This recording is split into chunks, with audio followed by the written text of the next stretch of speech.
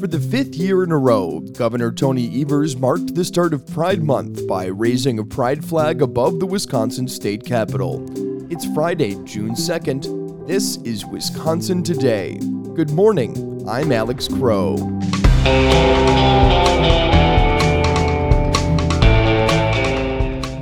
Coming up, Rich Kremer reports on a new lawsuit against the town of Lac du Flambeau over roads that cross through reservation property. And Shawn Johnson has the latest from the ongoing budget negotiations at the state capitol. Stay with us.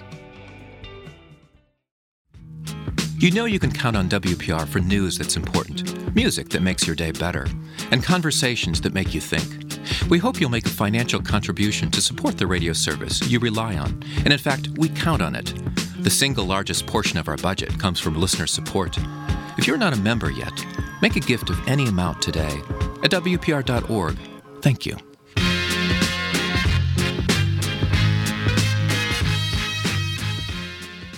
For the fifth year, an LGBTQ pride flag will fly above the state capitol to mark the month of June. Anya Van Wagtendonk reports on the Pride Month ceremony at the Capitol. Governor Tony Evers became emotional as he spoke about what the rainbow flag will symbolize above the Capitol building. Raising the pride flag today sends a message for all those who've only ever wanted to belong, who've had to find their own family, who've never known home. You belong here. You are family here. You are welcome here. The governor said June 1st is one of his favorite days because it's a chance to celebrate diversity in Wisconsin. But he also acknowledged challenges, including hateful rhetoric and a mental health crisis that can especially affect LGBTQ kids. Anya Van Wagtendonk, Wisconsin Public Radio. U.S. Senator Tammy Baldwin has introduced legislation to remove Wisconsin wolves from the endangered species list. Baldwin's bill would expand the definition of Minnesota's wolf population, which is currently listed as threatened, to include animals in Wisconsin and Michigan's Upper Peninsula. It would also create a committee made up of wolf experts, members of tribes, and state agencies. They would draft a delisting plan. Colette Adkins is with the Center for Biological Diversity. She says Wisconsin's February 2021 hunt proves the state cannot be trusted to protect wolves. More than 200 wolves were killed in 3 days under state management.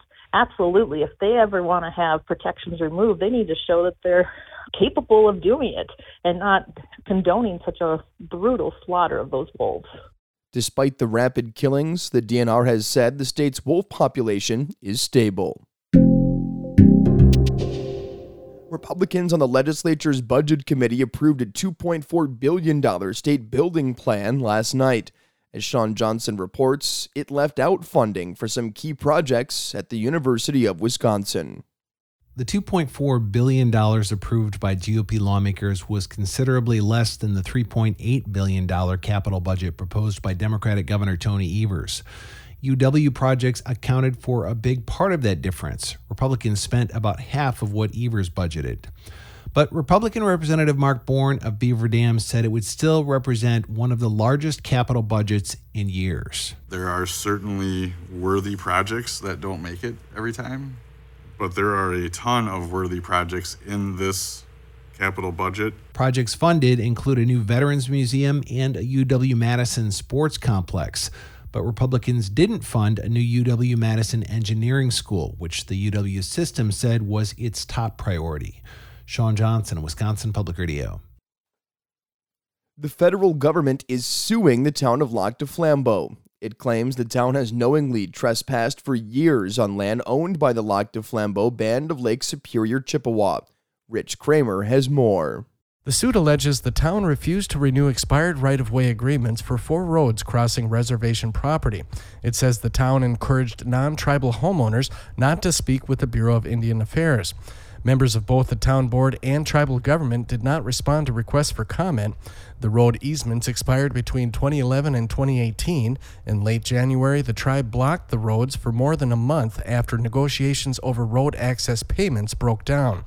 The suit is asking a judge to declare the town broke federal law and award unspecified monetary damages. If a negotiated settlement between the tribe and the town isn't reached, the federal attorneys want a judge to permanently prohibit the town from occupying or using the tribe's lands. Rich Kremer, Wisconsin Public Radio. A Nebraska voting company will be allowed to sell new electronic voting systems in Wisconsin. The State Elections Commission approved a plan yesterday that allows election systems and software to sell new voting equipment to local governments in the state. Kyle Weber is with the company. He says the new machines are updated versions of old systems already in use in Wisconsin. The position a lot of the counties have found themselves in is they bought systems as far back as 2015. They bought computers, they bought servers. Those are now getting to be up to 8 years old, starting to see, some hardware issues, as you might imagine. Commission staff said the proposal met state and federal standards over 3 mock elections. They say the system can run a transparent, fair, and secure election. The voting machines have updated security systems that includes a feature that locks down a hard drive if anyone tries to tamper with it. Coming up, we've got a Wisconsin life story about one family's song traditions. Stay with us. Thank you to the donors who make Wisconsin Public Radio possible. There are more than 50,000 of you. Your generosity delivers essential news, thought-provoking conversations, and inspiring music to listeners all over Wisconsin and beyond. Your support makes a difference in people's lives every day. Thank you.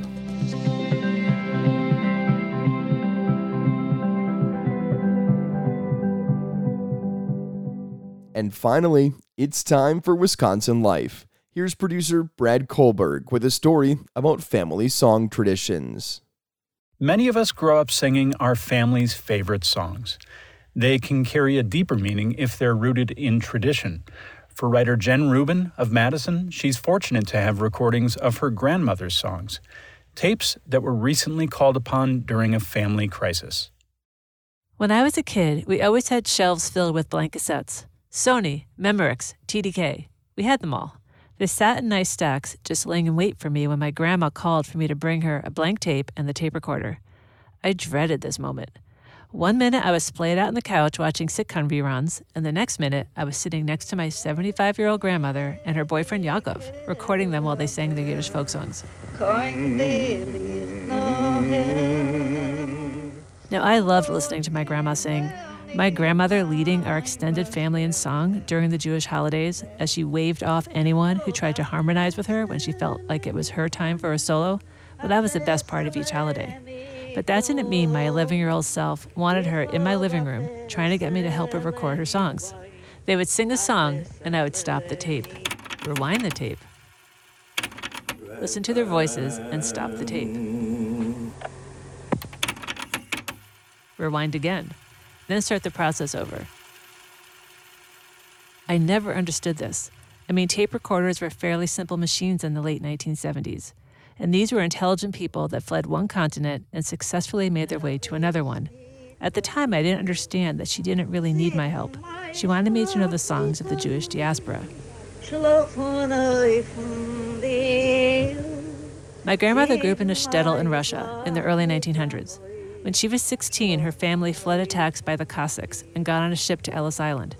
As a young teenager, her job was to strap a sewing machine on her back, walk miles to town, sew for the Gentile family during the week, and walk home for Sabbath.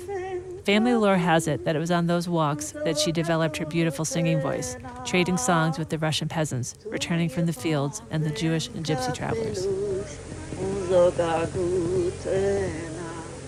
My first year living in Wisconsin, I decided not to travel back home for Passover. One night, as I was falling asleep, I realized it would be my first Passover without my grandma leading the songs. I was surprised by how bad that made me feel. I called my mom and asked her to get a tape recorder, sit down with Grandma, have her sing the Passover songs, and express mail them to me so Grandma could lead the songs at my Seder in Madison. A few years later, my grandmother died. And soon after that, we digitized her tapes.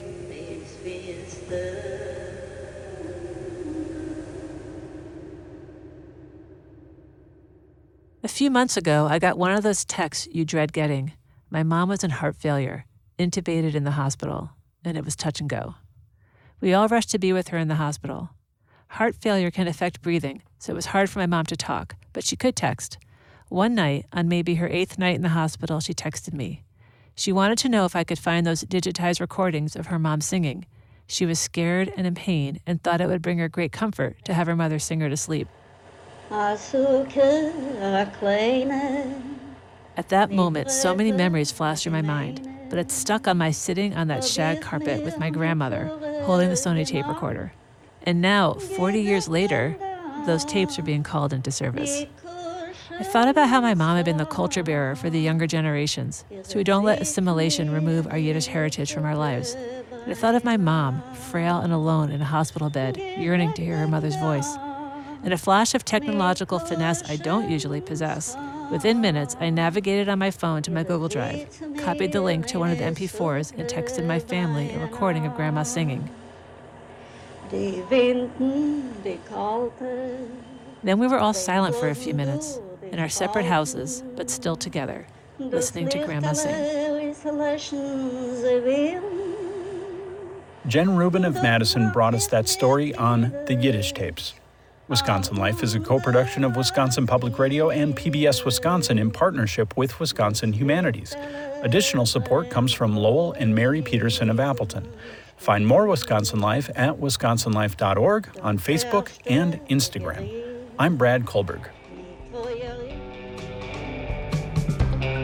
And that'll do it. Thanks for joining us for Wisconsin Today. I'm your host, Alex Crow. Our producers are John Davis and Bridget Bowden. You can catch us wherever you get your podcasts every weekday morning. Of course, don't forget to take the time to leave us a rating and review. Subscribe as well. Have a great weekend. We'll talk to you again on Monday.